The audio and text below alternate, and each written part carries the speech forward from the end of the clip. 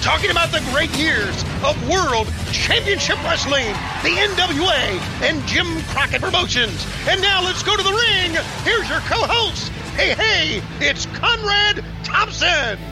Hey, it's Conrad Thompson, and you're listening to What Happened When? Monday, right here on the MLW Radio Network, and the Master of Ceremony, Mr. Tony Schiavone. Tony, what's going on, man? How are you? Conrad, good to be talking to you this week. It's great to be with all of our listeners and everybody who has said some kind things about what happened when. We've got a heck of a staff that works on this with Conrad and our buddy out of Nova Scotia, Matt McGrath, and, of course, little sawed-off runt Dave Silva, who also helps us out as well. I thought I'd get that all out of the way for our staff, and I appreciate being with you. It's great to be here. I want to tell you right now that I have kind of fallen in love with wrestling again. Wow. Thanks to you, thanks to all the fans, because I get to go back and watch some of our old stuff. Now, let me say this. We're going to talk about 1996 today, and that was a little bit before I became this over-the-top hyping shill. So I'm sure as we get towards 1999 and 2000, I won't enjoy myself as much as I had the last couple of weeks. So there. Well, I'm looking forward to this one. 1996 was one of my favorite years to be a wrestling fan, especially, post-summer. Things started to really cook when you saw Razor and Diesel leave the WWF and come to WCW. Then you had the Hulk Hogan turn over the summer. The NWO was really on fire. So by November of 96, my fandom is really at an all-time high. And 97 is probably my favorite year in wrestling. So we're almost there with this pay-per-view, and I'm looking forward to talking about a lot of things WCW 1996. When I first mentioned World War III to you, Tony, what's the first thing you think of? World War III, I actually now, when I go back and look at it, or even before then, after I've looked at it, I have a different opinion of it now. Okay, before you looked at it, before you watched it this week and caught back up, and you just had in your mind's eye the memories of World War III, 95, 96, 97, et cetera, what was your takeaway? What was your immediate knee-jerk reaction? 3-ring clusterfuck. Wow. That was my immediate reaction. Now, I think about Piper and Hogan and that angle that they shot there, which I thought was a pretty decent angle because Piper was just tremendous at whatever he did. So, and I also looked at the show and thought about the people and my friends who have passed away. Mm-hmm. That kind of got me down, like obviously Dusty Rhodes and Lee Marshall. And the declining health of Bobby the Brain Heenan, Eddie Guerrero, who has passed on, watching Chris Benoit and Nancy walk out during the World War III was kind of tough to watch. And it reminds me about life. I don't want to drag everybody down and how it changes and how in just not that many years, I mean, we're talking, 21 years, that things have changed. So, and a lot of things happened at World War III, and damn, I liked a lot of the stuff that went on during World War III. And I told you this before we started recording here today that, Conrad, I liked World War III, and you said, man, I got to roll on that. Yeah, let's start rolling tape for sure because apparently you didn't, right? Well, no, it's not necessarily that I didn't, but this is one of those universally panned concept pay-per-views. Okay. And, I want to talk, I'm sure we'll talk about it more in the future, just some of the different creations that happened under Bischoff's watch. But right. Do you remember World War III as a concept being a Bischoff idea? I remember it being a concept for the booking committee, and Eric would approve all of that. I don't think it was actually a Bischoff idea. Eric wanted new ideas, something different on pay-per-views. And come on, let's face it. You had to do something different than the regular wrestling that you did on Monday Nitro. Can I play conspiracy theorist for a minute? Yeah, you always do. It feels like at the time you guys were running 2 rings once a year for the War Games pay-per-view, which was typically Fall Brawl in September. Yeah. And now it might feel a little, silly to come back with a 1 month buffer for October, and then in November just have 2 rings. So maybe the thought is, well, let's add a 3rd ring so it looks even bigger. But most importantly, let's beat the WWF to the punch. If their Royal Rumble is in January with 30 folks, well, let's do ours in November, even bigger than our War Games with 3 rings, and let's do 60 folks. Let's do twice as many. Do you think because now that in hindsight may sound a little silly. No, it's not silly. But at the time, there was such a competition between the 2 promotions.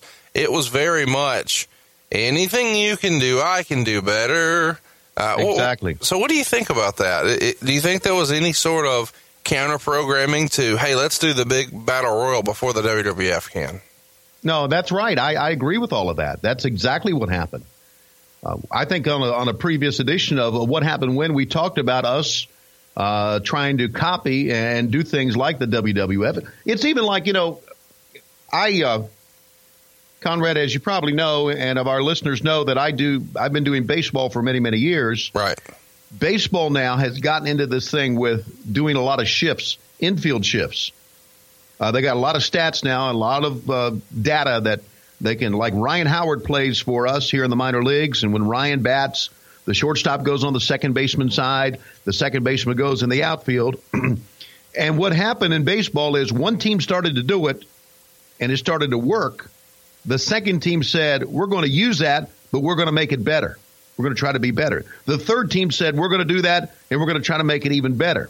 The fourth team said, well, now we got a lot of data that'll make it even better. And now they shift sometimes with every different pitch. So what I'm saying, there's been a lot of baseball, as the old quote would be, say that Jim Ross used to say, monkey see, monkey do. Right. That's the way it was in wrestling back then. I always thought that they kind of set the standard, they being the WWE, and we just tried to follow suit. So we tried to make it bigger and better. There was no question that World War III was an attempt to be a bigger and better Royal Rumble, in my eyes. Well, to me, it sounds like a recipe for disaster when you've got 60 guys inside of 3 rings with 6 commentators. I mean, there's no way you can keep your eye on the ball there. You as a viewer, right? Yeah, I mean, when you've got your big screen fired up to watch this, and then you've got 3 little screens within it, and you've got 6 guys talking over the top of each other and 60 guys, that to me just seems like a recipe for disaster. Well, video-wise, it was a recipe for disaster, but I can tell you what is not a recipe for disaster and is a great way to bring some of the great recipes home with you, Conrad. And you know what that is? Well, I hope it's BlueApron.com. That's exactly right. Remember, and we've said this so many times on our broadcast, that not all ingredients are created equal, because what you get with Blue Apron, you get high quality, fresh ingredients. You know where your food comes from. And we've been using Blue Apron at the Schiavone household now for about, almost 3 months now. It has completely changed the way that we approach food, the way that we eat fresher food.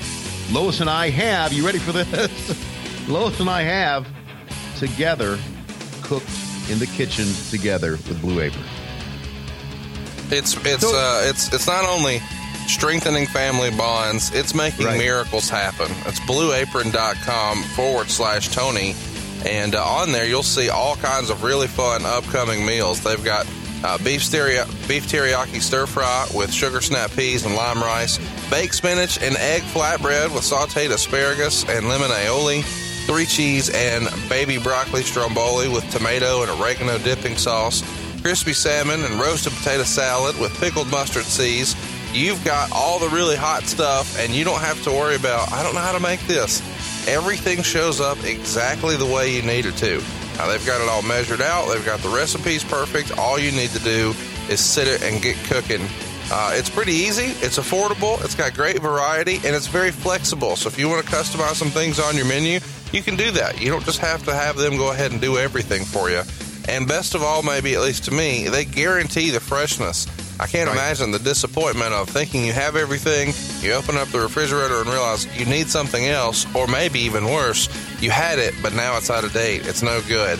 That will never happen at blueapron.com/Tony. And we've even got a special offer right now, don't we, Tony? Yes, we do. Make sure you check out this week's menu. You get your first 3 meals free. That's first 3 meals free with free shipping by going to blueapron.com/Tony. Comrade, I mentioned that Lois and I have worked together now in the kitchen to prepare these meals. And some of the items that you just mentioned are just they're wonderful items that I never had eaten before. Right. Okay, so it's kind of changed the way that we've eaten and changed the way that we approach food at the house.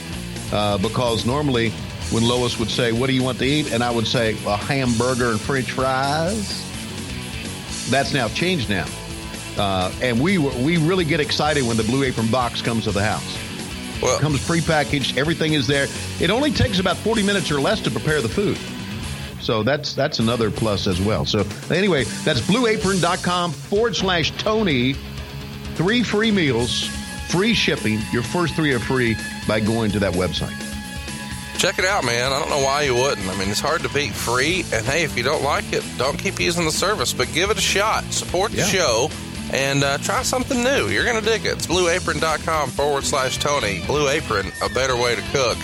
And I wish there was a better way to cover this pay-per-view today, but we're going to do our best, man. Now, let's kind of set the stage, so to speak. There's been something like 23 weeks in a row now that Nitro has beaten Raw, and the competition is at a fevered pitch. So let's briefly mention that on the other channel, you've got an Undertaker-Mankind feud that you're heading into Survivor Series with. Bret Hart has just come back. He is into a feud with Stone Cold Steve Austin. Rocky Maivia, a little newcomer who they had high hopes for, he had just debuted at the Survivor Series. Flash Funk, the former Too Cold Scorpio, also making his debut there at the Survivor Series. And then in the main event on that Survivor Series card, you've got Shawn Michaels taking an L against Sid Vicious. It's a big deal for them to have a heel champion. And they've got one that night, although New York treated him like a babyface. And they were off to the races. So this is kind of the WCW answer to Survivor Series as far as time-wise. But as far as concept-wise, it really is their version of the Royal Rumble. It's World War III 96, available now on the network. If you haven't seen it, go check it out. It's fun just to kind of get in your Wayback Machine and see some of the matches that were on here. The first match on the card, which I'm sure we're going to cover, is Ultimo Dragon Rey Mysterio. So you know, man, you're off to some hellacious matches if that is your start. Or at least that was the way. I kind of forgot that was even on this show. And when I saw that this is the way we're starting, I'm like, man, how underrated is this roster in 1996? It seems like you guys have every major talent in the world right here, Tony. Yeah, we got a lot of major talent. And here's, you talked about the ratings war and how WCW was winning at that time. A lot has to be said. And I think a new show, Nitro, basically, plus the fact that Hall, Nash, Hogan, Savage, Piper shows up. All of the big stars that were made big stars by the WWF were showing up on our show. And that's one of the reasons, maybe one of the main reasons, that we won the ratings war at that time, because people would tune in to see who's going to show up next. There was even a comment by Bobby Heenan during this pay-per-view that said, boy, we got to tune into Nitro because you never know who's going to show up. It may be somebody new this week. So that brought a lot of viewers in, I think. And I think you would agree, Conrad. You would the ratings, there was an actual war going on, and the war was, who are we going to steal from the WWE next? No, for sure. Yeah. The show opens with you, Dusty, and Bobby, and you say a few times here, there is not a seat to be found, which is true, but Meltzer would report the show was a successful promotion, drawing a turnaway crowd of 10,314 fans, of which 7,018 were paid for a gate of $118,000. The show itself was first announced as a sellout one day in advance, but they managed to open up 1,300 more tickets on Sunday, which then quickly went sold and turned away several hundred at the door. So this seems like a huge, feather in the cap for WCW, but only in WCW fashion do they cost themselves a boatload of cash. Here's what they did. A local promotion in Norfolk in which every person who ordered the Halloween Havoc pay-per-view was supposed to be able to get 2 free tickets to World War III. The problem is that more than 3,000 people in Norfolk bought Halloween Havoc, a number far more than estimated, which meant the potential was there for them to have to serve basically 6,000 free tickets in a 10,000-seat arena. As it turned out, only half that many were serviced, but it obviously held down the final gross and paid attendance by 20%. Do you remember this promotion? This is the first time I heard of something like this, and probably the last, because this seems like, holy shit. Whose idea would that have been, do you think? That would have been the marketing department, the promoters, and Eric Bischoff all together. And Eric approved up, signed off on all this stuff. He didn't come up with all the ideas. Sure. But he would sign off on all this stuff. But again, Eric, and if you go back to Eric's book, he was house shows and the gates did not concern him at all. What he worried about was TV ratings and pay-per-view buys.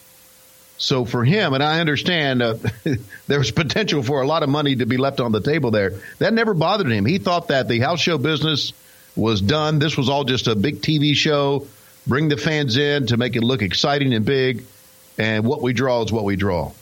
I mean, yourself, coming from the old Jim Crockett Promotions era, can you imagine a scenario where if you bought Starrcade, you got free Great American Bash tickets? Yeah. Especially in Norfolk, Virginia was one of our top towns. Yeah, and you guys are hotter than a cap gun right now. I mean, you've got an opportunity here to make a bunch of cash. You've won 23 weeks in a row. You've got the hot angle. You've got big pay-per-views. You're selling a shit pile of merch. To me, it just seems like, what are we doing? Why do we think we have to give stuff away here? People are lining up to pay it. I mean, even in the report here, they open up 1,300 tickets day of, sell them out. There are house shows that the WWE runs now where they can't sell 1,300 tickets with 3 months advance. Yeah, it's hard to compare drawing a house back then to drawing a house now, the way the wrestling business has gone. But yeah, I just kind of rolled my eyes and said, let's go do TV and not worry. I couldn't, and we heard all this stuff. I heard all this stuff all the time, all the things that I disagreed with, being old school Crockett. Right. But I thought, what the hell can I do? Right. And maybe that was my mistake. Maybe I should have spoken up more. And I go through this in my mind all the time. I was brought in by Jim Herd in 1990 as an executive producer. And I basically did not act like one many times. I did not stand my ground and say, we shouldn't be doing this, or go in and say, that's wrong. Which, in reality, if you're the boss, you probably want to hear at times. Sometimes some bosses do, some bosses don't. I never was combative. I never disagreed with the boss ever. I just went and did what I was told to do. And if there was something that I didn't agree with, as far as running a house show or booking something or an angle, I never said, hey, wait a second, I don't think that's going to work. I just said, okay, let's do it. I just was very passive. My fault. I don't think any of my decisions would have changed the direction of WCW or the fortunes, but that's in reality the way I was. You mentioned a minute ago your producer title. I was curious about this because on the credits for this actual show, it lists you and Keith Mitchell as the supervising producers.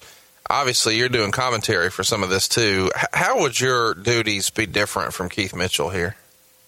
My duties were different because I was kind of a supervising producer for WCW, and not necessarily this pay-per-view. I would advise members of the booking committee or the bookers on things that we could do and we couldn't do. But Keith was more of a supervising producer in that he was in the truck. Right.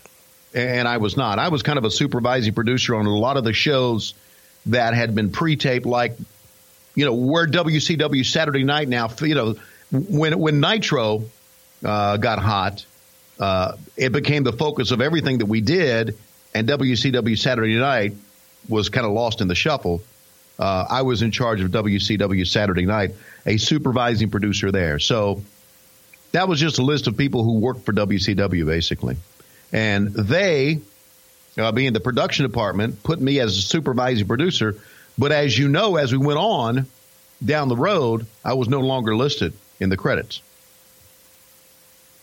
And I'm talking about like 99, 2000. Right. They stopped listing me in the credits.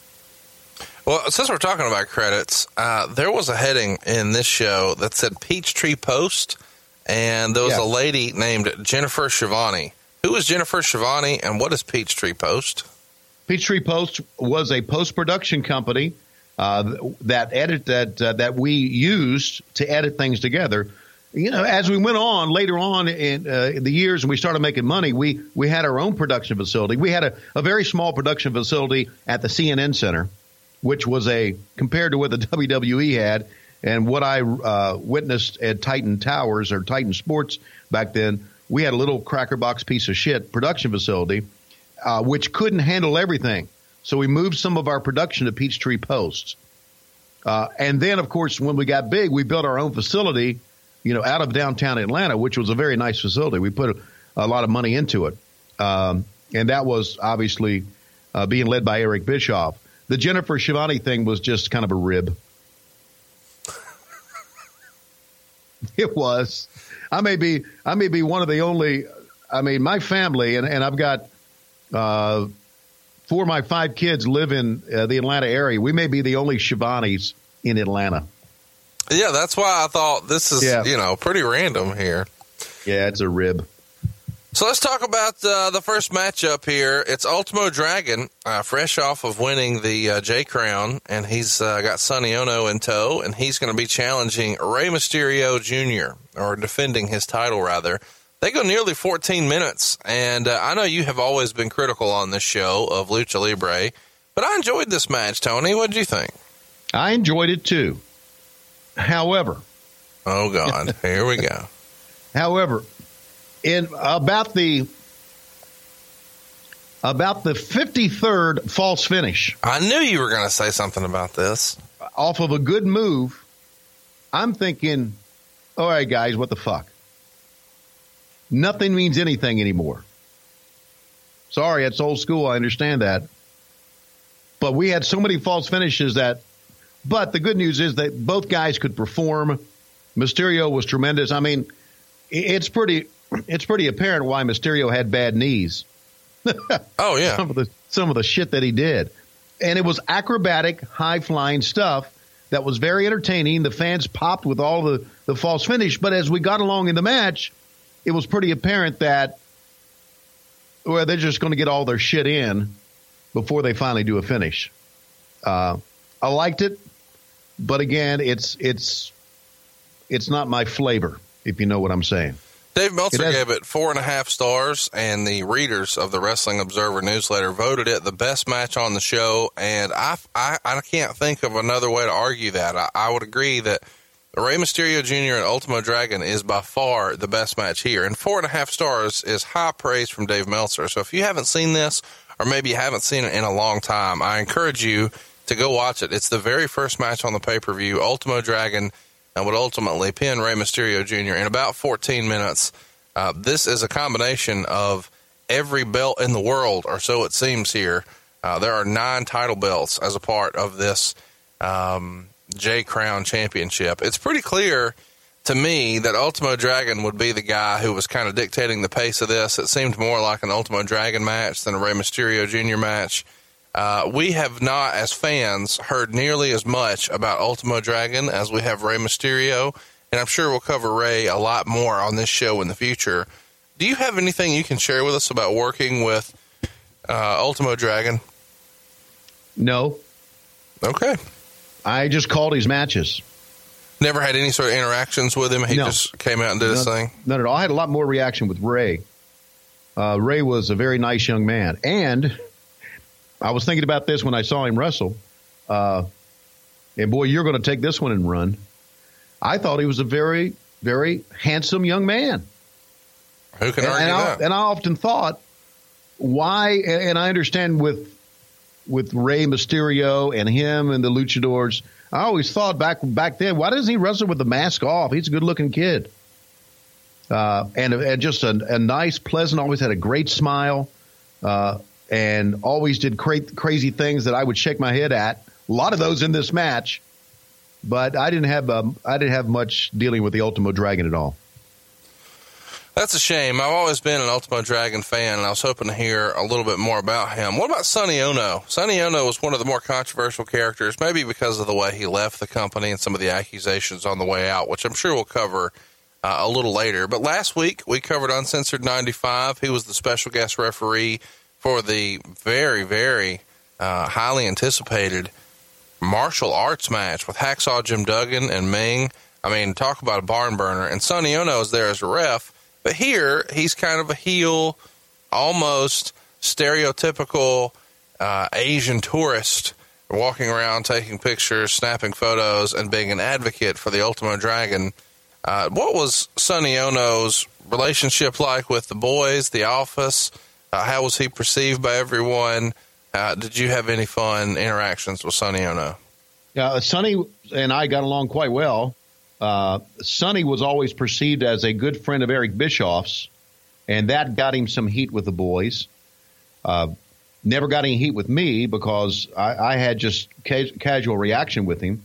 And he was outspoken about a lot of things that happened in WCW. And like everybody else in his position, he wanted to move on up in the company and do well. I thought he was a stereotypical Asian big money guy, and Heenan and I talked about that during the course of the match, where I said, there's a deal that went down, and you owe him money, and he's got a lot of money, and backing up Ultimate Dragon. So there's no problem with me and Sonny Ono, but I know there was some controversy that I want to get to later on about him leaving the company. Let's talk a little bit about what you just said right there, because I've always been under the impression that it was Ultimo Dragon, but now I just heard you again refer to him as Ultimate Dragon. Yeah. Tomato, right? Okay. I mean, the graphics. Got it. The graphics showed him as Ultimate Dragon. Our ring announcer Dave Penzer called him Ultimate Dragon, and I think I slipped between Ultimate Dragon and Ultimo Dragon during the course of the match. I didn't know why he was listed as Ultimate Dragon, so I just kind of went with it. That may have been a WCW clusterfuck as far as I know, which we had plenty of. I think the whole pay-per-view is perceived as that. When you look at the December 2nd, 96 edition of The Observer, the readers of The Observer gave it a 10.9% thumbs up, an 80.4% thumbs down, and an 8.7% thumbs in the middle. And Tony, based on your testimony earlier, it sounds like you're of the mindset this is a thumbs up show. Yeah, I look, there's a lot of things that went wrong with this show, but number one, Ultimo Dragon and Rey Mysterio Jr. was a great, as we say, curtain jerker. Sure. Great match. The angle, I thought, between the NWO and Hulk Hogan and Roddy Piper, I thought was very well done. All right, we'll get there. Let's talk about what's next up, though. It's Chris Jericho, and go ahead. I understand, but I want to tell you why I think the show was great. I thought the Colonel Parker and Sister Sherry little match was tremendous. I'm telling you, the commentary by the American Dream, Dusty Rhodes on that match was, to me, 2 thumbs up. And even though at the end we'll talk about it, even though that the three shots didn't work, I thought the way they finished it out was pretty good. So I liked it, and maybe that's the reason. Maybe because I liked it is one of the reasons that WCW went down. I don't know. I'm not going to blame myself for everything, but go ahead. Second match, next match.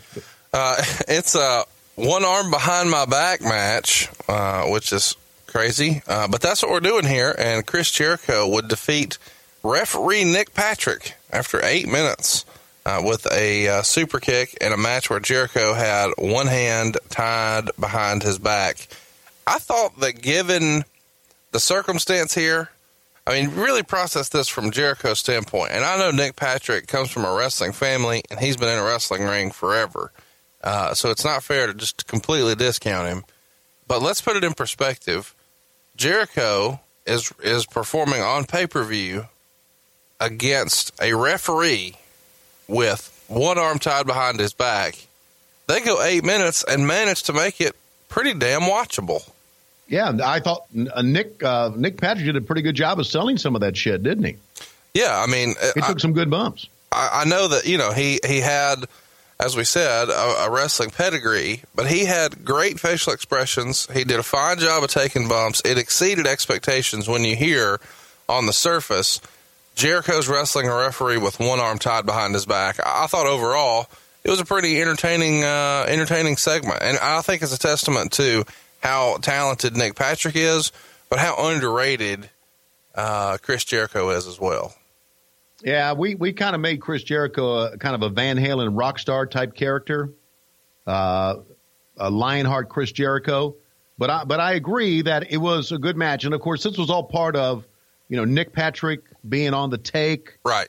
And Chris Jericho telling him that he could wrestle with one hand behind his back. So now let me ask you this, Conrad.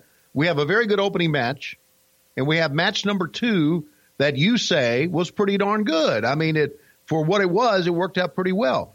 Well, you know, I do think that you could have put, I mean, Chris Jericho, I think you would have to agree, has gone on to become, you know, one of the great success stories in wrestling. I mean, he is a one-of-a-kind, top-tier, Class A performer, and here he's in the second match against a referee, so I do feel like it is a little bit of a waste when you've got 60 really talented wrestlers that are performing in the main event. On some level, while this, you know, is better than, you know, we would maybe expect it to be, he could have a barn burner of a match with Juventud Guerrera, who's just sitting in the back doing nothing. I understand, and that is armchair quarterback booking 21 years later. That's all that is, Conrad. But he was brand new at that time, kind of brand new. Yeah, he had come in August, and so now it's just November. So at this point, the audience doesn't really have a lot of emotional investment in him, and I understand that this helps create that. I'm just, and I go into it now watching, thinking, golly, what a talent Jericho would become, and he's wrestling a referee. I went into it with really low expectations, and I came out thinking, well, damn, he made some chicken salad right there. That was pretty good. Yes, he did. And again, that's one of the reasons Chris Jericho's become such a big star.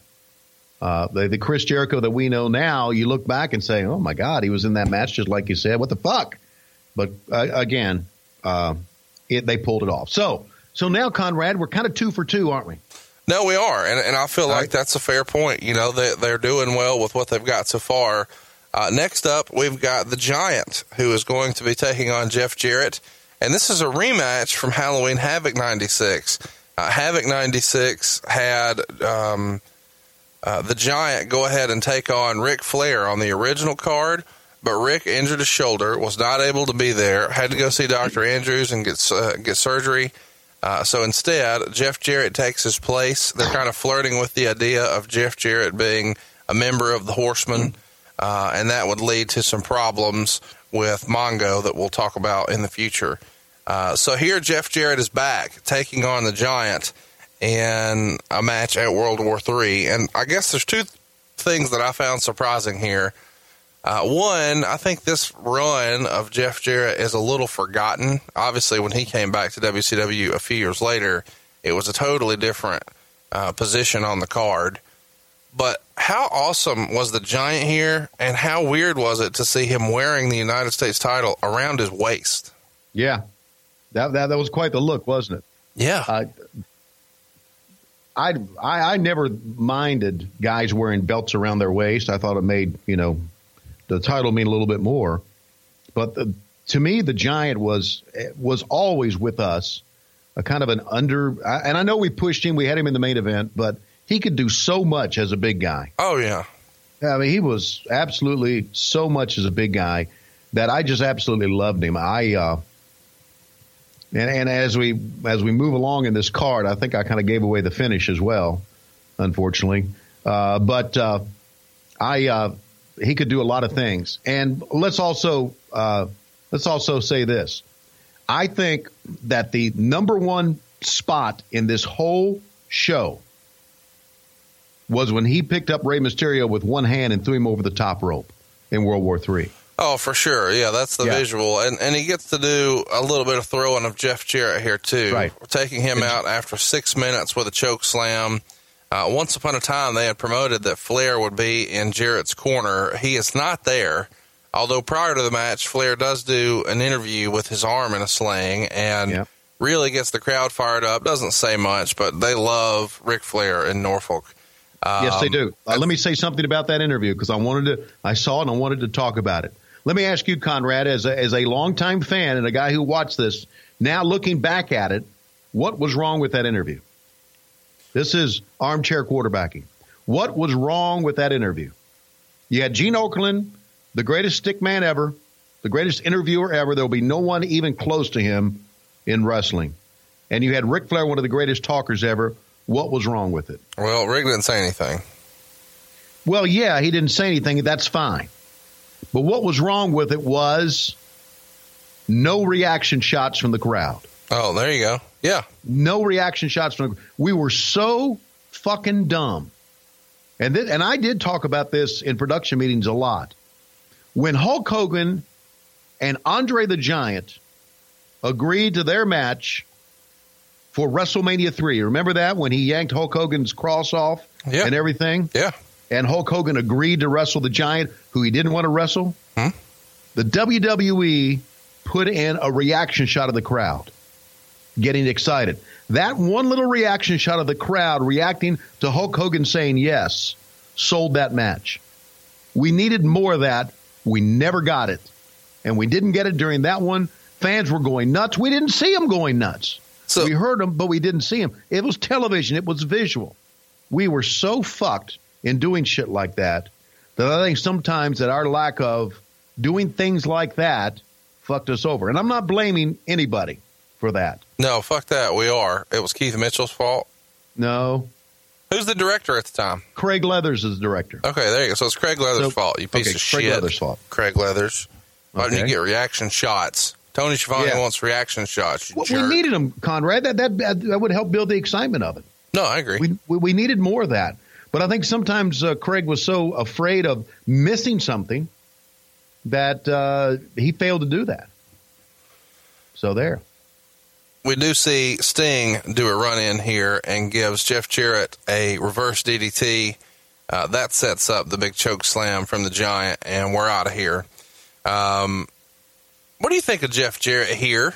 You know, in 1996, he had walked out kind of famously of the WWF right in the middle of a storyline where they had he and the roadie doing the music video, trying to do the Milli Vanilli concept, and now he's here, and he won't be here very long, and he's back on WWF television, and then he would come back one final time for WCW and finish up there.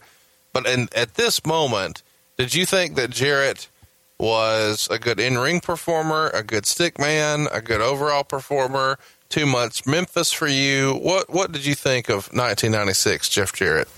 Well, first of all, I don't think he had too much Memphis for me. On a national scale, what was too much Memphis? Maybe for the guys who read the dirt sheets and for us who follow wrestling, there was a certain Memphis about him, but I don't think it was too much. It wasn't too much. Great performer in the ring. Very good talker. Obviously, his being born into wrestling and growing up in wrestling, he had an idea about the business, and he was pretty smart. And I think it's pretty apparent here in 2017 how great of a businessman he is, or what a mind he's got for the business. Jeff Jarrett, love him to death. Absolutely. And back then did too. He took some great bumps for the Giant. Oh, yeah. You know, the Giant did some good stuff in that match, and we've talked about that. But on the other end, you've got to be able to take those bumps for him, and Jarrett did just that. So I had no problem with Jarrett. I still do. I have a lot of affection for Jeff Jarrett. One of the good guys, don't you think? Oh, absolutely. So Jarrett, and he's just so Jeff Jarrett in reality is maybe as down to earth as anybody I've ever met in wrestling. As a fan back then, I fucking hated him. Really? He had get off TV heat with me. I was not interested in him. I was ready for the Giant and the Horseman and the NWO to all stomp his ass out of there. I just did not dig him. Now, when he comes back, I don't know. I'm allowed to just not like stuff. I just didn't like it. I know you are. But there's two kinds of heat.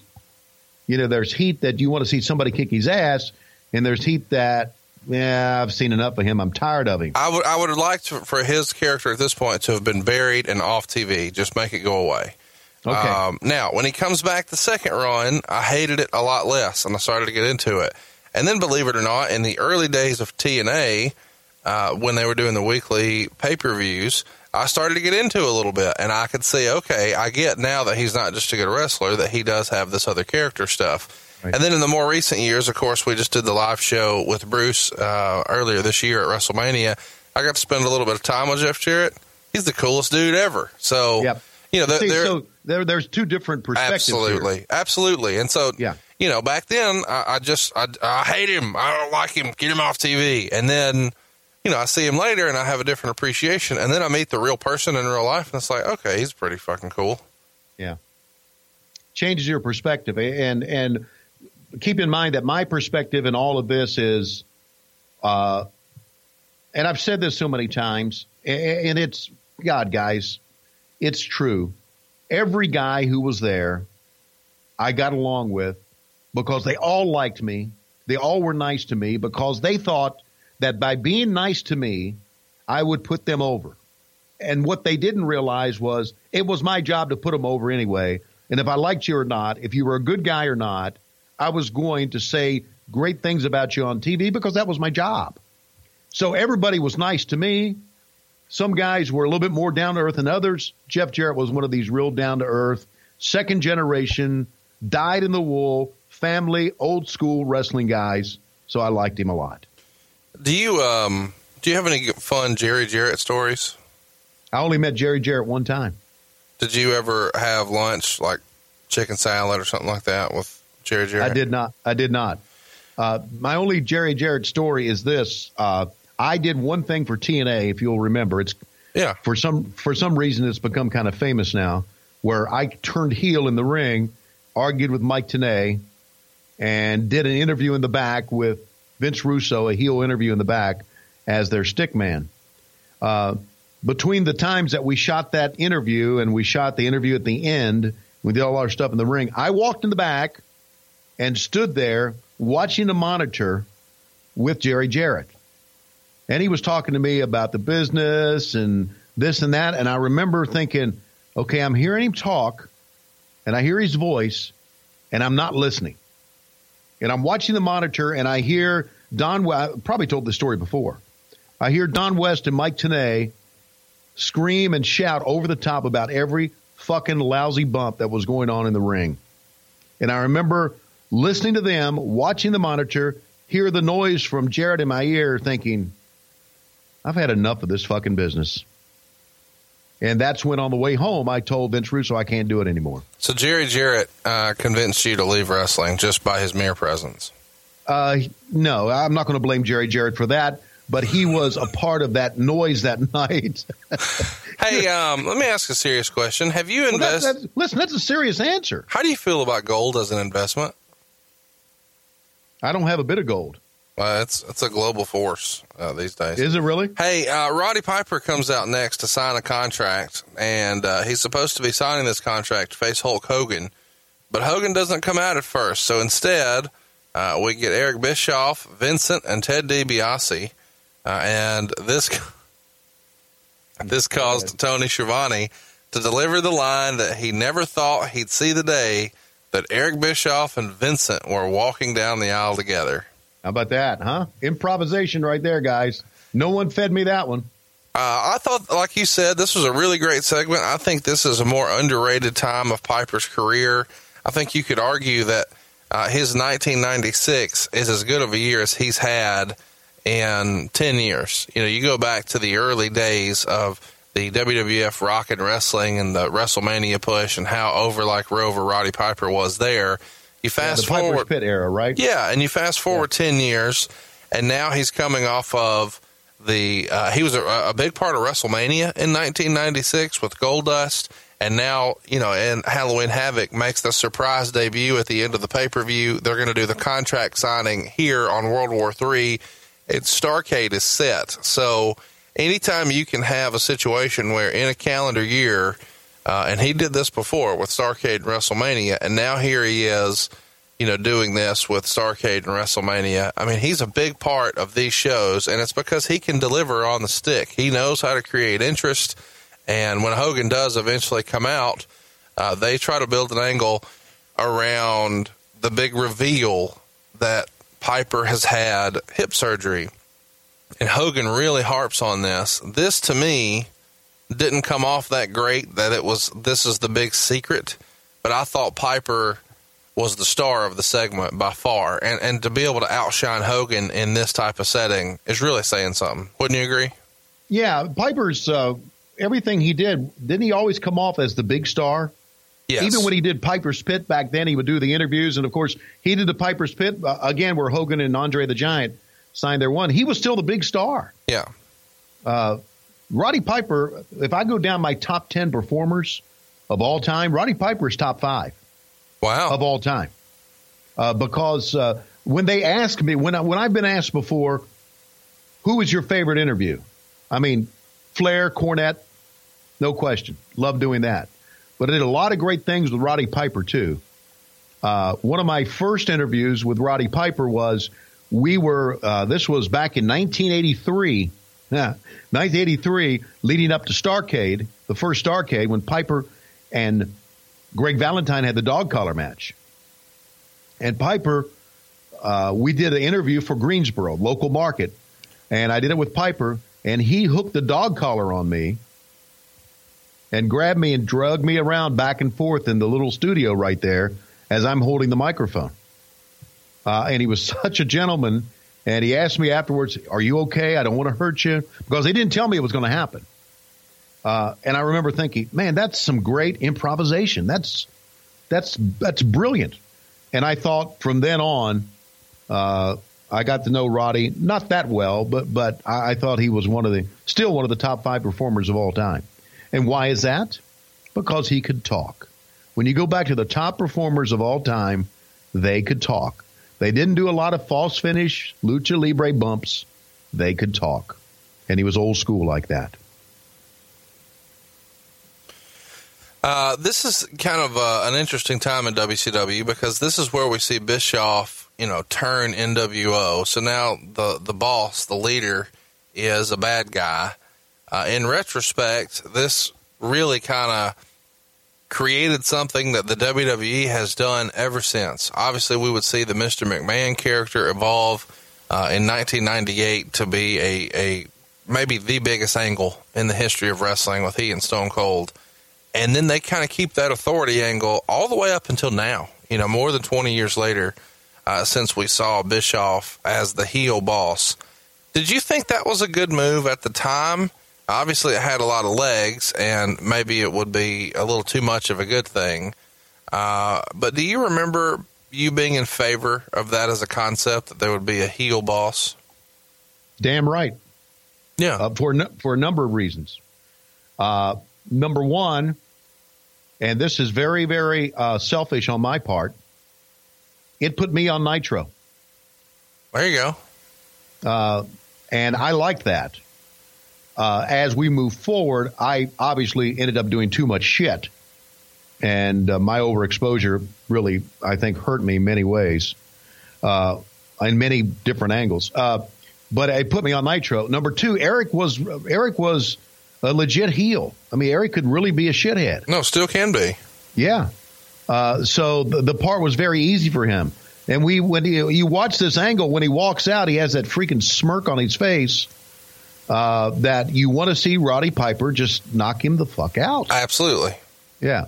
So he pulled it off quite well. Great segment here. No one can argue that. And Meltzer even gives it high praise. He says Piper was awesome carrying the angle.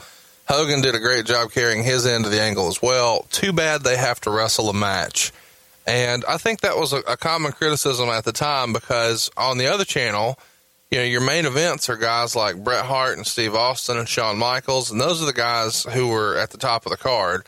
Meanwhile, in WCW, the undercard is stacked. You know, you've got Chris Jericho and Ultimo Dragon and Rey Mysterio in the opening matches, but then on top, you've got what feels like some reheated leftovers with, hey, we've seen this before on a much bigger stage. But here again, Hogan and Piper were drawing the bigger numbers. So is there at the time any thought from your stance that, hey, maybe we should be trying to push the athleticism a little more and make the Legends act more of a nostalgia act, maybe right before, intermission or whatever, and it's still got a viable spot on the card, but we should be pushing the younger talent, which had kind of been what WCW had done for years and years? Or is it time at this point in your head, hey, mash the gas, this NWO angle's the hottest thing ever. Anything we can counter-program Hogan with is going to draw money. That's exactly right. And why was that? Hey, look, we get into a lot of times, and I know you may be thinking, well, Schiavone's talking out of both sides of his mouth here, but we get into sometimes looking, especially the dirt sheet guys like Dave Meltzer, work rate. Right. Obviously, Bret Hart can work. Ric Flair can work. Chris Jericho can work. Owen Hart was spectacular before his untimely death. Guys like that could really perform, but could they talk and draw people in? Steve Austin could work, but did he really do big business before he became Stone Cold and he could talk and his character could bring you into the building? For years and years and years, Dusty Rhodes was not a good worker, but he did big business. And why did he do big business? Because he could talk. So I'm saying these guys, these big stars, which you may say is nostalgia, we've seen that before. They could still draw the business because they could rap. They were dramatic, and now Hogan was a heel. Big Angle, Hogan is a heel. It's totally different, and I get it. It's something new, yeah. And it's one of the only times, I'm sure we'll cover Starrcade 96 in the future, but it's one of the only times that Hogan would do a clean job as well on pay-per-view. You hadn't seen that a lot up until here, and now here it happens at Starrcade anyway. I do want to ask, we've covered the details and the terms of Hogan's contract on the show before, and we know just how outrageous his pay is whenever he's on pay-per-view. And here, he's on pay-per-view signing a contract, but he's still getting paid just a ridiculous amount of cash.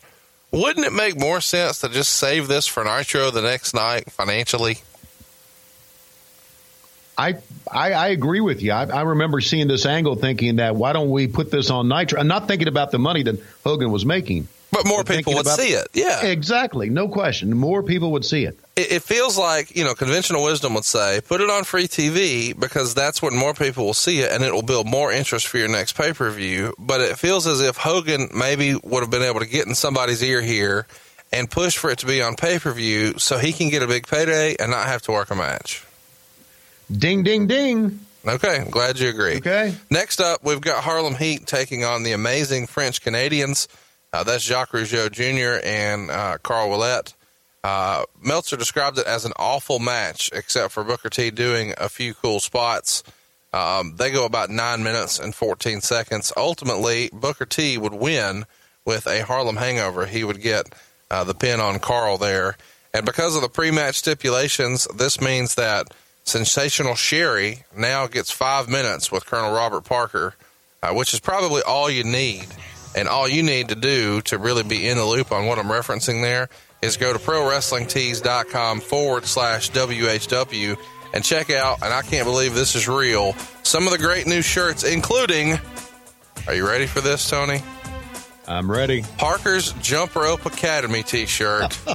As advertised, we've got it. There is an outline of a man jumping rope. Of course, that academy was established in 1951. Don't forget the Button on a Fur Coat shirt, the brand new I'm a Tom Zink Guy t-shirt, and of course, the What Happened When hot tag inspired by the old Krispy Kreme Hot Now. We saw some of our friends of the show recently sporting that Klondike shirt. It's also available there. Just in time for Mother's Day next week, Lois Rules. And our new famous one, Old Commentary Ninja. It's in the Teenage Mutant Ninja Turtle style. It's in a baby blue color. You got to see it. Old Commentary Ninja Tony. You can get all of these shirts right now at ProWrestlingTees.com/WHW. And what happens when you order a shirt, Tony?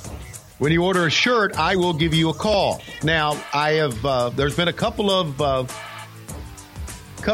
people who've ordered shirts that have have given me phone numbers. One gave me a fax number. That's a rib. That's great. That's got to be a rib. And one gave me their office number. There's a lot of people I've missed. If I've called and I haven't really left you a message, then I have been unable to. But I will call you, and we'll have a nice conversation. Had some great conversations last week, and I do appreciate it. I got our buddy Norge from down in Florida who's bought like 3 shirts and absolutely loves the business. And Norge, I appreciate finally getting able to talk to you. I think he's bought 3 shirts, and I missed him like 2 or 3 times. We had a long talk. So I will call you. And it will be a number that you won't recognize, or it will be a number that says no number available. So pick up the phone. I'm not a marketer. I'm not collecting bills. I'm Tony Schiavone wanting to talk to you and appreciate you being a part of WHW.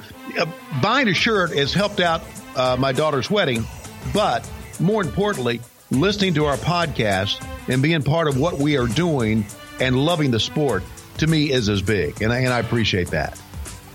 So go ahead. He'd love to have your money. We're paying for a damn wedding. ProWrestlingTees.com/WHW. So Sherry gets her 5 minutes with Colonel Parker. Colonel Parker is all decked out in Civil War era gear here, and they do some hilarious interaction. It's supposed to be 5 minutes. It only goes about a minute and a half, but this makes me miss Dusty Rhodes on commentary maybe more than anything I've seen in a long, long time. If you haven't seen this, or you haven't seen it in a long time, I encourage you to go find the Harlem Heat Amazing French Canadians match.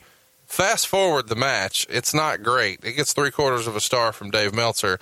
But the finish and the payoff with Sherry and Parker and the commentary, I had it on this weekend. Watching the show, preparing for our podcast here, and my girlfriend was laughing. She does not like wrestling. She's not into it. She knows who some of the people are and can keep up a little bit, but she's like, ugh.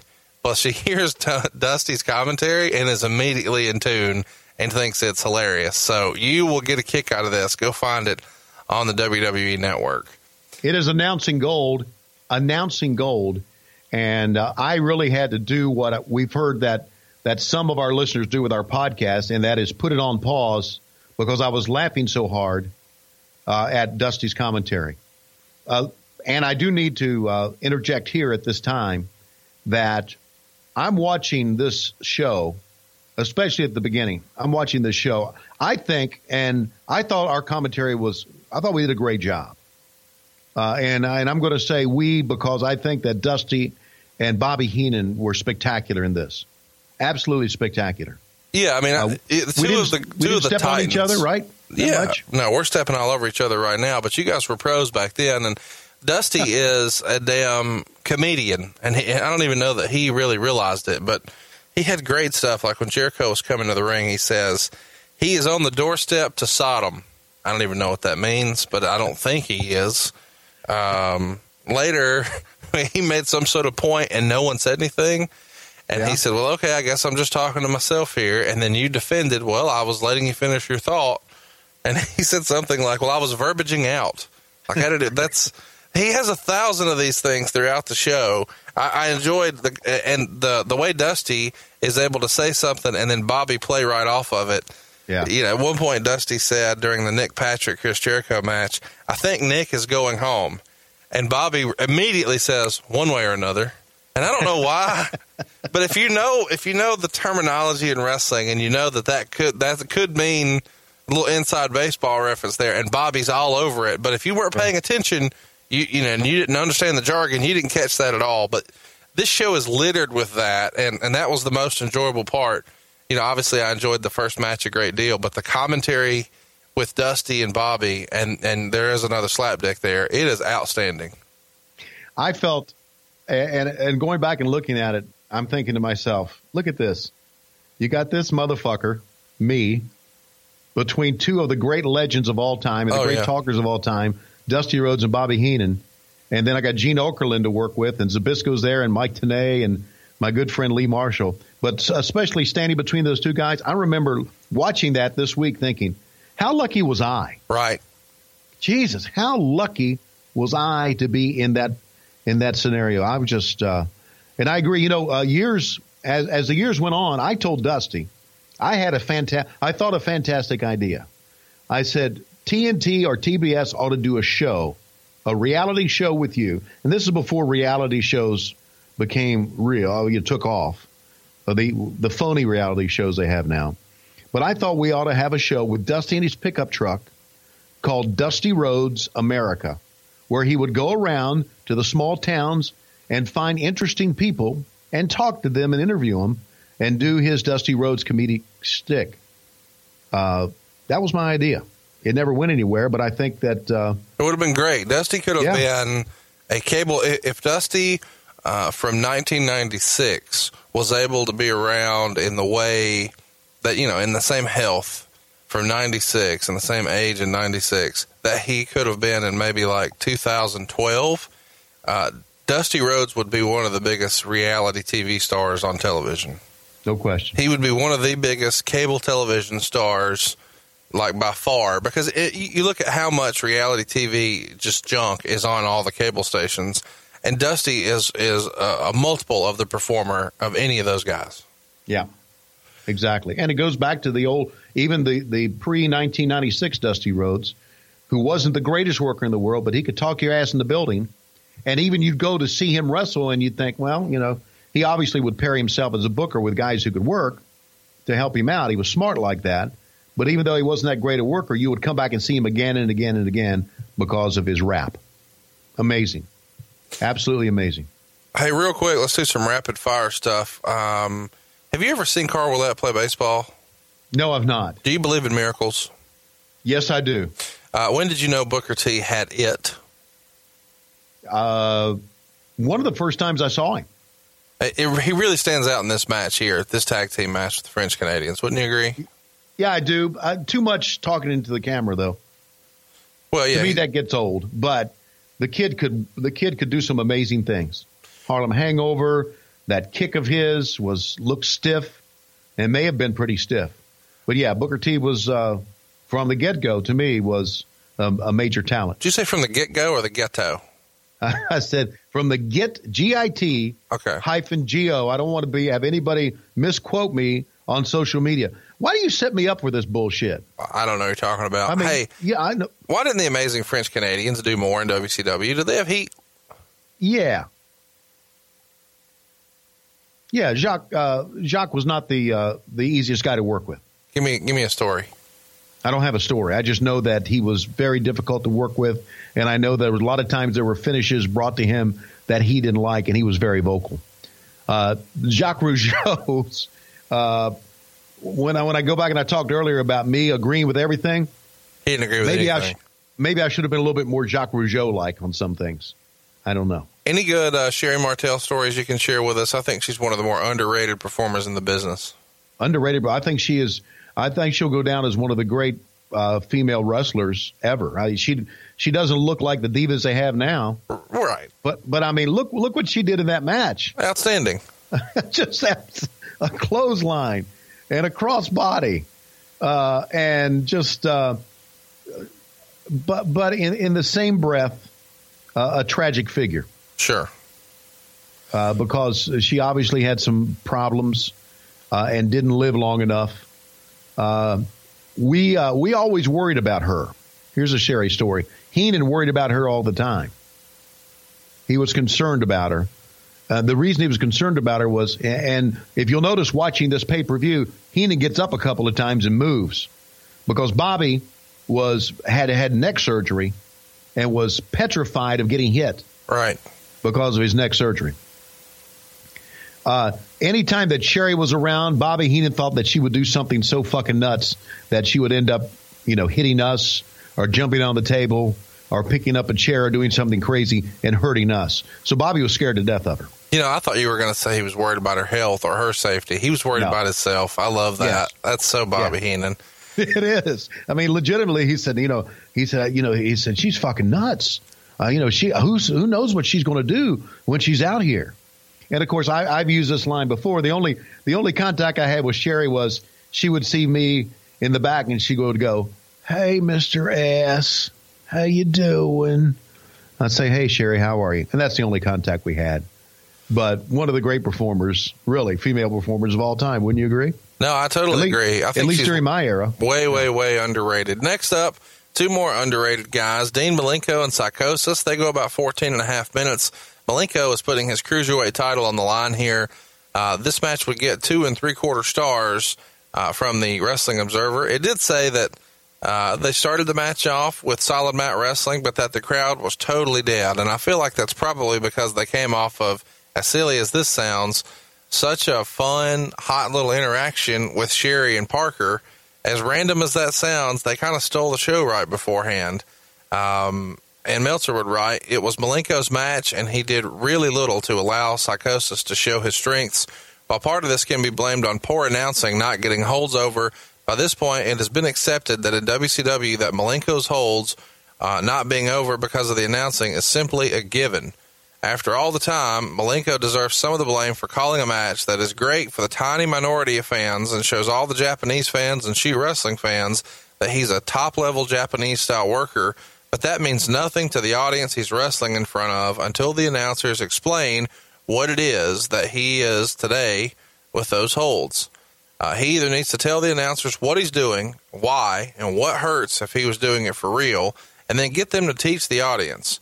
Or if not, just don't do it. As it was, the announcers, instead of explaining what he was doing, used the fact that he was doing mat work to not call the match and instead talk about Hogan and Piper. So I wanted to read all that to you just to get a reaction and a comment about the criticism that the reason this match wasn't good was you personally, specifically.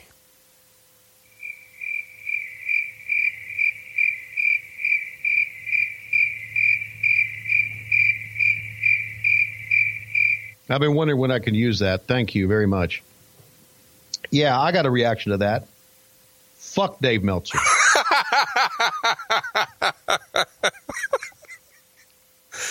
I mean, here's the thing. You're doing your job. I assume somebody's in your head saying push the fucking pay-per-view, right? There's no question they are. And, I had always had an open invitation to Dave Meltzer and some of those other creeps like, Wade Keller.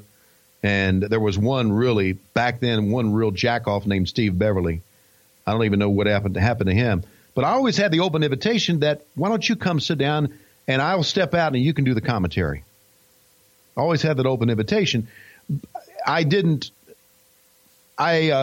probably did poorly in this match as an announcer because I would never call Dave Meltzer after a match and stick my nose up his ass. So there. What did you think of Psychosis and Dean Malenko as individual performers? I've always thought Dean Malenko was kind of critically underrated. I know he didn't have the best promos in the world, but as far as his matches, I don't remember there being a bad Dean Malenko match, and I enjoy the large majority of them.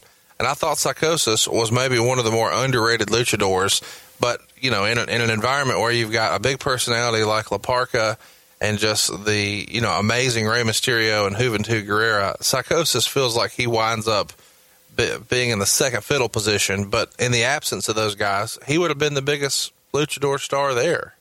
Well, what was your takeaway on Malenko and Psychosis? I have no takeaway because obviously I didn't watch or pay attention to the match. I was calling something else back then.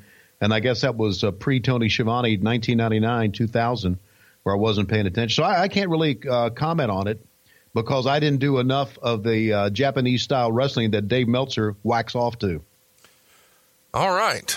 Next up, we've got Scott Hall and Kevin Nash. They're going to be defending the WCW World Tag Team titles. So let's process this. Hall and Nash, two of the biggest stars in the business, really set the territory on fire. Let's book them against Megan the Barbarian and the Nasty Boys. Not that good. I thought the actual match itself. Well, I know the actual match itself after I watched it again. probably came off quite well. Wow. Don't you think so? As a triangle match could be? I thought it was fucking awful, and so did the readers of the Wrestling Observer newsletter. It came in second for worst match. Okay. It was an awful match, but the actual finish got the finish was cool. I agree with you. Exactly. So when you look at a match sometimes and you say that match sucked, but the finish was okay, does that mean the match sucked?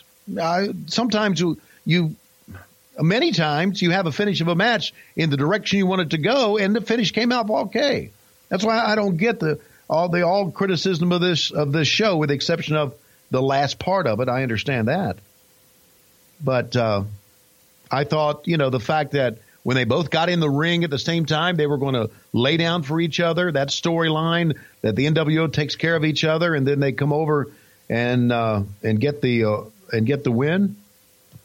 It was all kind of to build the NWO as being this group that takes care of itself. And I thought it furthered that storyline, and they won. So what the hell? Well, it goes 16 minutes before it mercifully comes to an end.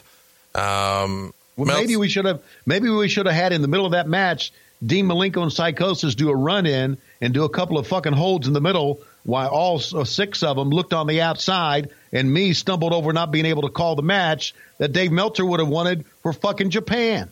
How about that?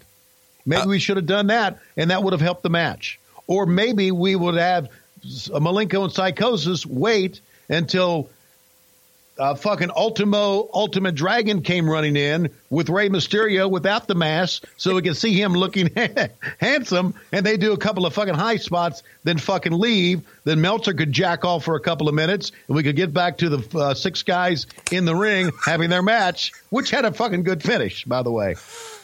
Oh, you ain't got to get hot, Tony. Just fucking bullshit sitting at home. Shivani is a fucking dick lick. He's the reason that the business is going to shits. But what the fuck do you know? In reality, what the fuck do you know? I'm not talking about you, Conrad. You know a lot of shit. But what the fuck do you know? Fuck. Hypothetically. Pick up the stick and do it your fucking self. Listen, let's get back. Here, I challenge, listen. I challenge you to pick up the stick and do it your fucking self in 1999 or in 2000 when I had Terry Taylor in my ear, and I had Kevin Sullivan, and I had Craig Leathers, and I had Eric Bischoff, and I had Ed Ferrara in my ear. I challenge you to do that fucking shit, okay? I dare you to do it. Let me take a swig of something here. I just laughed so much I think I peed a little. Okay. Hey, let's get back on track. I know how to make you happy. If Tom Zink would have been managed by Deborah McMichael, what would their name have been? Well, Tom Zink's name or my name? Well, you would have been Tony Zink. But I'm saying if they were like a tag team, an intergender tag team, what would Tom Zink and Deborah McMichael's intergender tag team name be? I don't know. That's a couple of big ones right there. Yeah, it is. So Meltzer would describe the match here as a long nothing match that went nowhere. The absolutely ludicrous WCW Triangle rules were in effect in the match, where it ended with whomever scored the pin getting the win and the belts. The rules were mocked to the point of stupidity when Hall and Nash were tagged in, and Nash simply laid down for Hall, which would enable them to keep the belts, except that pin was broken up. It ended with Knobbs decking Jimmy Hart on the apron, and the megaphone went flying. Hall got the megaphone and knocked out Knobbs with it, and Nash used the jackknife on Knobbs for the pin. Half a star, and these guys are out of there. 16 minutes. And then we get to the main event, a 60-man, 3-ring battle royal that goes 28 minutes and 21 seconds. For the record, the 60 participants were Lex Luger, Eddie Guerrero, Tony Rumble, Diamond Dallas Page, High Voltage, Michael Wall Street, American Males, Craig Pittman, Harlem Heat, Big Bubba, Hugh Morris, Conan, Ron Studd, Steve Regal, La Parka, Pez Watley, Steve McMichael, Disco Inferno, Renegade, Joe Gomez, Ming, Barbarian, Bunkhouse Buck, Arn Anderson, Johnny Grunge, Cyclope, Galaxy, Six, Kevin Nash, Scott Hall, The Giant, Scott Norton, Ultimo Dragon, Jimmy Graffiti, Mike Enos, Rey Mysterio, Roadblock, Ice Train, Jack Boot, Jim Duggan, Chris Benoit, Juventud Guerrera, Amazing French Canadians, Prince Iakea, Dean Malenko, Jeff Jarrett, Bobby Eaton, Jim Powers, David Taylor, Chris Jericho, Alex Wright, Mark Starr, JL, Volano 4, Rick Steiner, and Kevin Sullivan. Meltzer would report the lineup changed in the last week as they added most of the NWO members, including the Giant, who ended up winning, who weren't originally scheduled to be part of it. Now, this is, of course, because the winner here gets a title shot down the line against Hulk Hogan. Meltzer would report, even though Sting was in all the advertising as a participant, the decision was made weeks ago against him being in it. It was impossible to follow, made worse by the fact that most of the announcers didn't appear to know who half the participants were. The funniest one was Volano number 4, whose name was never even mentioned, and even when he was eliminated right on screen, it appeared nobody knew who he was, so the elimination was simply ignored. At another point, for comedy purposes, Lee Marshall took a bump. The Horsemen and the Dungeon of Doom brawled all over the ringside from the start and were all eliminated for no apparent reason, even though no one ever took a bump over the top. This was stemming from the angle shot the night before in Baltimore, which made no sense to everyone in Baltimore the night before, since the angle didn't air on the show. At one point, Lee Marshall talked about Scott Steiner being eliminated, even though he was never even in the match. And Rick Steiner, who had not yet been eliminated. It was basically a 25-minute test pattern in the middle of a bad pay-per-view show. The NWO guys all stayed in the corner by themselves and did very little during the match. Finally, it came down to the final 10, being Luger, Jarrett, Regal, Mysterio, Guerrero, Page, Giant, Six, Hall, and Nash. The WCW crew squared off with the NWO crew, except Page at the beginning, who was neutral. Regal threw out Guerrero, Giant threw out Mysterio with one arm, pitching him onto Guerrero, and then Nash would clothesline Jarrett over. Page goes over when Regal ducked a charge, and the entire NWO then eliminated Regal. All this happened in less time than it took to write it. This left Luger with the entire NWO. Luger got the Giant on the top rope, and from that position racked him on his shoulders, but it was broken up. He then threw Hall out, threw Six on Hall, and racked Nash. Giant then knocked both Luger and Nash out of the ring for the win. The finish was good, at least. Can't see what they learned from this fiasco to give it a better match next year. Half a star. This was a lot of crazy shit going on here with a lot of guys. When I saw this, I was like, who the hell is that? That was Tony Rumble. Some of these guys, Jimmy Graffiti, Jack Boot, lots of weird stuff where I'm like, I don't know who that guy is. And I'm a pretty big wrestling nerd, as you know. So for me to not know who they are, it's an obscure reference. What did you think of this match? And were there any particular spots that you want to discuss? And what was your takeaway from the way Meltzer kind of took the commentary team to task again? Yeah, he took the commentary. I thought the commentary team did a pretty good job of throwing it around. I don't think we stepped on each other. We had 6 guys working, which was probably too much. I thought the Lee Marshall bump was pretty hilarious because we all love Lee, and he sold it quite well. How you doing over there, Lee? Not good. What the hell? You know, I just got hit, and Zbyszko was tremendous. Interesting comment there. The match took less time than it did to write it, correct? Didn't you say that? Yeah. Okay. Wow, I guess Dave was in the booking committee and helped write that thing then, since he knows how long it took to write it. Amazing. No, I think he's referencing in his newsletter when he's recapping how fast some of the eliminations were at the end. Well, you know, it was too many people. Yeah. Right? Sure. I mean, when you have 60 people, you are going to get a lot of guys who mean nothing and know nothing. And, you know, with all these guys going out at the same time and all these different announcers, I think as an announce crew, we did probably as good as we could do with announcing all these guys. I mean, we're watching it. Look, we're all watching the same thing, and we've always done this. We're watching the same thing the fans are watching. We're watching the screen, the monitor, and we're watching three little boxes. So we don't know who was all going out. And, you know, if we missed a guy's name, then what the fuck did that mean anyway? Was that important that we hit every guy who's going out? That we talked about every guy? That we gave a background of every guy who went out? Oh, here out goes Psychosis. And you know Psychosis had his head stuck up his ass back in 1995. Pulled out by Dean Malenko and sniffed by Dave Meltzer to make sure it smelled right. I think going back and listening to that, I think we did a good job of not talking over each other. And I think the finish of it, as Meltzer said, was good because it got over what we wanted to get over. And I think if you go back and you watch the end of that, the fans were pretty much into it at the end. They were all mixed up as we were. But if you're in the arena, you see 60 guys go at it, there's something pretty cool about that. I thought production-wise that we fucked up by just staying on that 3-shot all the time. I think that was one of the messes. And, of course, basically they had to do it, I guess, because they didn't know who was going out in what order. I mean, you kind of get a rundown of who you think's going out when, but will the guys actually pull it off? I mean, if we say that Diamond Dallas Page, for instance, is the first man going out, suppose somebody else goes out and you miss that shot. So they probably had to, with 3 rings, do that. But I thought maybe they should have pulled off that 3-shot and taken maybe a 1-shot of, you know, maybe ring number 1 at one time or ring number 3. I agree it was a big clusterfuck, no question.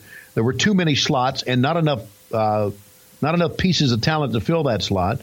So if we missed some of those guys, then it didn't matter to where we were going anyway, and that was furthering the NWO angle.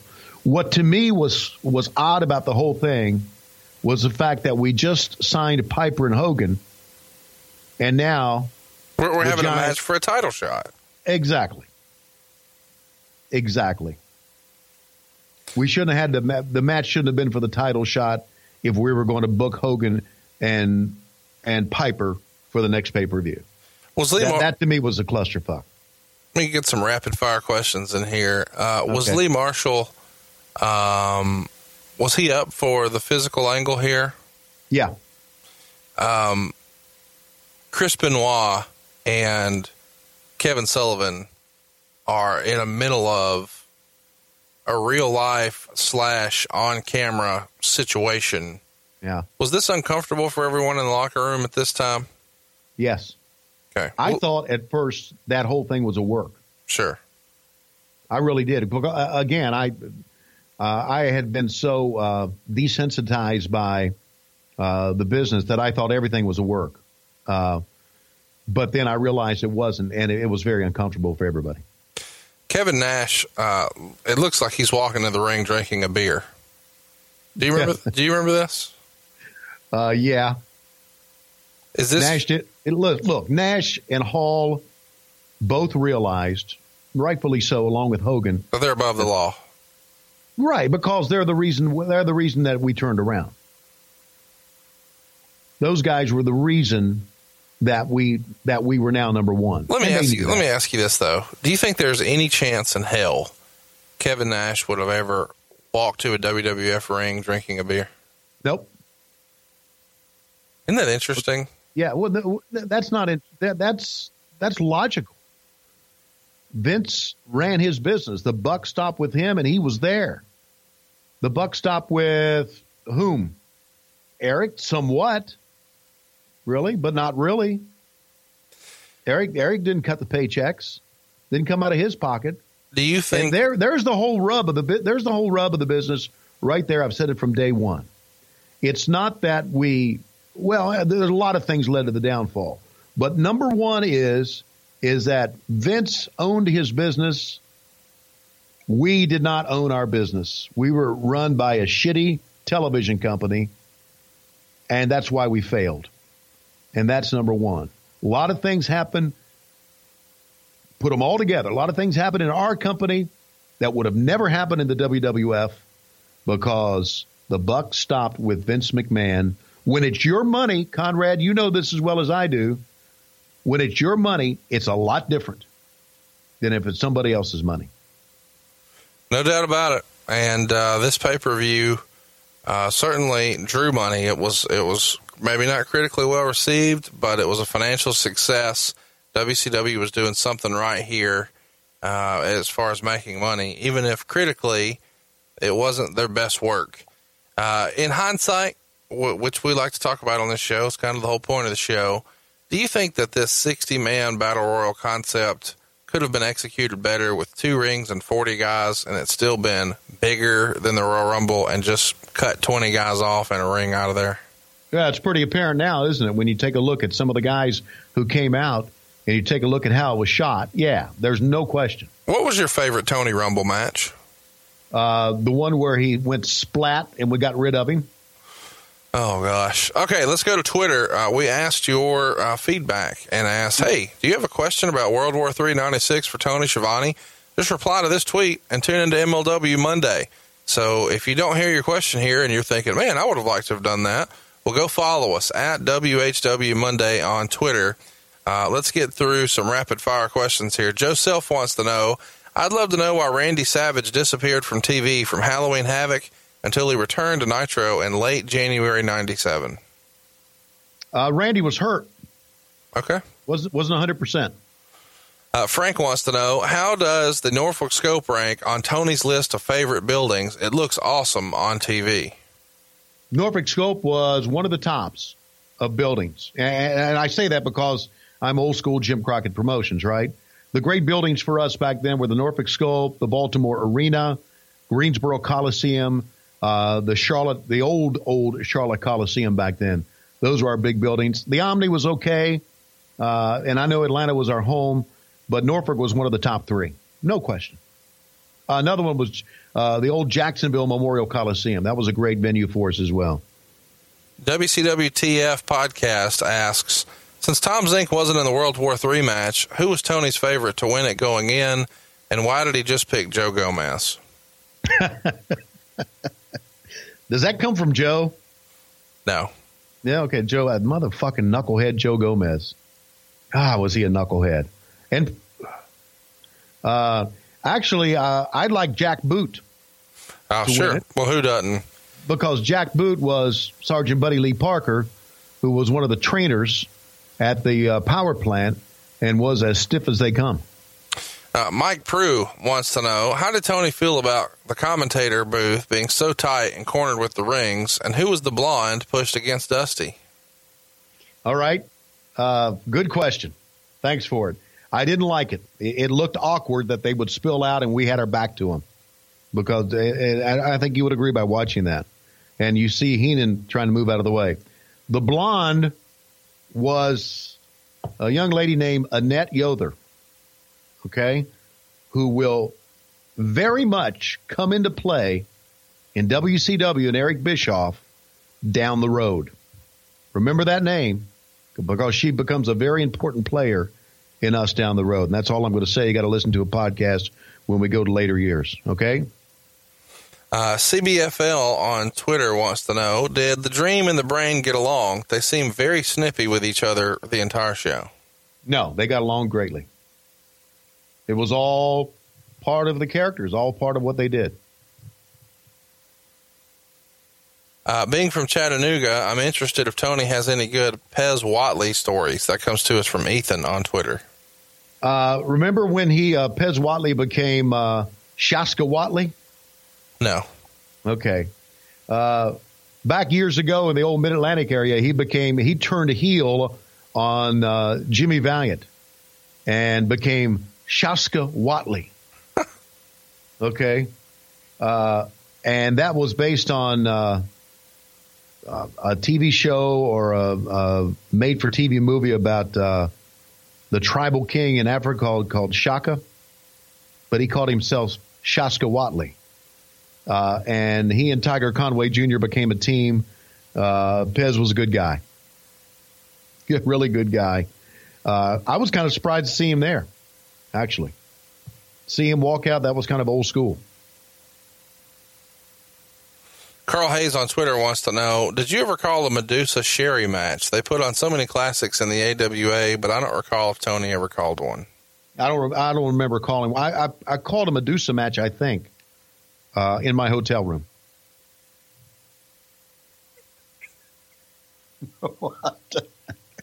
I'm just furthering the bullshit on social media here. You know what? There are more questions, but we're going to end on a high note because I don't think we'll beat that one. We're going to be back next week here, but we want you to go ahead and vote on the show, and then stay tuned if you're following us, and we will have a follow-up question for you and an opportunity for you to pick our brain about whatever wins. Now, what might win next week? We're going to continue our year-by-year, show-by-show breakdown and give you guys an opportunity to take a peek and see what you want to hear about 1997. Of course, you can go hear NWO Sold Out. It is available now in the archives for your enjoyment. But let's go ahead and throw up Super Brawl 7. That is poll option number 1 this week. This is a card that on top has Hogan and Piper. That is a world title match. It's taking place in San Francisco, California at the Cow Palace. Underneath the tag titles, we got Luger and the Giant taking on the Outsiders in a San Francisco death match. We've got Benoit and Kevin Sullivan. Jeff Jarrett takes on Steve McMichael. The Public Enemy take on Harlem Heat and the Faces of Fear. Eddie Guerrero and Chris Jericho for the United States Championship. DDP and Buff Bagwell square off. The TV title is on the line for Prince Iaukea and Rey Mysterio. Syxx is working with Dean Malenko for the Cruiserweight title. And then we've got a 6-man luchador match with Conan, La Parca, and Villano taking on Juventud, Super Calo, and Ciclope. Super Brawl 7 is poll topic number 1. What do you remember most about Super Brawl 7, Tony? Well, you said throw up these, and that made me throw up. Okay. Next up, we have got Slamboree 1997. We're almost at the 20-year anniversary of this show. This is the famous one that a lot of you have heard about what happened afterwards. In the main event, it was a 6-man with Flair, Piper, and Kevin Green taking on the NWO's Kevin Nash, Scott Hall, and Syxx. We've got Steve McMichael taking on Reggie White. That's right, the football player. The Steiner brothers are going to take on Conan and Hugh Morris. We've got Ming and Chris Benoit in a death match. That sounds fun, doesn't it? U.S. title on the line for Malenko and Jeff Jarrett. Glacier taking on Mortis. Yes, that actually happened. Rey Mysterio is in action. We've also got Medusa and Luna Vachon, Lord Steven Regal, and Ultimo Dragon. It's a fun card. It's Slamboree 1997. That is poll option number 2. What stands out to you the most on that one, Tony? 2 things stand out to me is the fact that we got the rub from a couple of great football players. We were always looking for that crossover rub, and we got it there. And, of course, what happened backstage and the fight that happened backstage is pretty memorable as well. Yeah, also memorable, Bash at the Beach 1997. Memorable because Dennis Rodman is in a wrestling ring tagging with Hulk Hogan. But Karl Malone's not there. That would be next year. Instead, we're taking on Lex Luger and the Giant here. We've also got Piper and Flair in a singles action. Scott Hall and Randy Savage are in a tag team against DDP and Kurt Hennig. We've got Jeff Jarrett and Steve McMichael, Chris Benoit and Kevin Sullivan in a retirement match, a 6-man luchador match with Juventud, Hector Garza and Liz Mark Jr., Psychosis, Villano, and La Parca on the other side. Great Muta tagging with Masahiro Chono to take on the Steiner brothers, Chris Jericho, and the Ultimate Dragon. That's right, he's Ultimate here. Mortis and Wrath taking on Glacier and Ernest Miller. What an interesting year 1997 was, and Bash at the Beach, no exception. What do you remember most about Bash at the Beach 97? Well, I remember 2 things. I remember, number 1, looking at that card and saying, wow, there's a lot of talent here. And there was. And number 2, I remember during the 6-man luchador match, one of those guys taking a bump and Dave Meltzer falling out of their ass and landing on the mat. Really? Yeah, it actually happened. Wow, that'll be fun. Yeah. Next up, last but certainly not least, Fall Brawl 1997. It's the night that WCW killed North Carolina, according to Ric Flair. In the main event, you've got the NWO, Buff Bagwell, Kevin Nash, Syxx, and Conan taking on the 4 Horsemen, Chris Benoit, Steve McMichael, Ric Flair, and the newly anointed Arn Anderson spot, Kurt Hennig. They are in the main event, the War Games match. Right before that, we got Luger and DDP taking on Scott Hall and Randy Savage in a no DQ match. The Giant is in action against Scott Norton. Wrath and Mortis take on the Faces of Fear. Jeff Jarrett is in action against Dean Malenko. Alex Wright is defending his title against Ultimo Dragon. The Harlem Heat are in a challenge against the Steiner Brothers. And Eddie Guerrero opens the card against Chris Jericho. Fall Brawl 1997. What a year 1997 is. We've got so many other great shows in 1997 I can't wait to cover, but those are your 4 topics. So let's recap quickly. Fall Brawl 1997 is poll topic number 4. Poll topic number 3 is the very famous Bash at the Beach. Very famous because Dennis Rodman is in the main event. And then 2 months prior to that, Slamboree. Everybody remembers the Piper Nash situation. Slamboree 97, poll topic number 2. And the first one we're going to cover is Super Brawl 7. Of those 3, which one stands out to you the most, Tony? What do you think would be the most fun to go back and revisit? I think it would be a lot of fun to go back and revisit. I think it would be great to go back and revisit Fall Brawl. Basically, kind of relive the comments by Ric Flair, the one that killed the Carolinas, but also because Eddie Guerrero and Chris Jericho opened up the show. To me, that's worth the price of admission. So there you go. Go ahead and throw us a vote down right now at WHW Monday on Twitter. We'd love to have some interaction with you on Twitter as well. He is at Tony Schiavone 24. I am at Hey, it's Conrad. Don't forget to pick up a brand new shirt. We've got all kinds of new fun stuff over there right now at ProWrestlingTees.com/WHW. And whenever you pick up a shirt, Tony is going to call and thank you. But maybe most of all, don't forget to check out BlueApron.com/Tony. Your first 3 meals are free, and you get free shipping. How can you beat free food with free shipping? You can't. Cruise on over. It's BlueApron.com/Tony. You're going to be glad you did. And, Tony, I can't help but notice when I look, it feels like it's about that time. It is about that time. And, Conrad, let me say, wait a minute.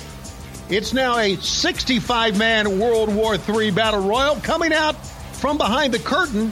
First of all, here's Bruce Pritchard. Oh, his face is red. What the hell? And now Dave Meltzer behind him. And here comes Conrad Thompson waddling in from the back. Mark Madden is coming in. Oh, look at Mark. He makes Conrad look skinny. And now Medusa. Medusa is coming. So we got 5 more. Wait a minute. Bruce Pritchard and Dave Meltzer are in a fight before they get to the ring. Conrad and Mark Madden are doing the belly bump outside. I'm going to take Medusa, and we're going to go back to the hotel room. We're out of time on What Happened When Monday. See you next week on the MLW Radio Network.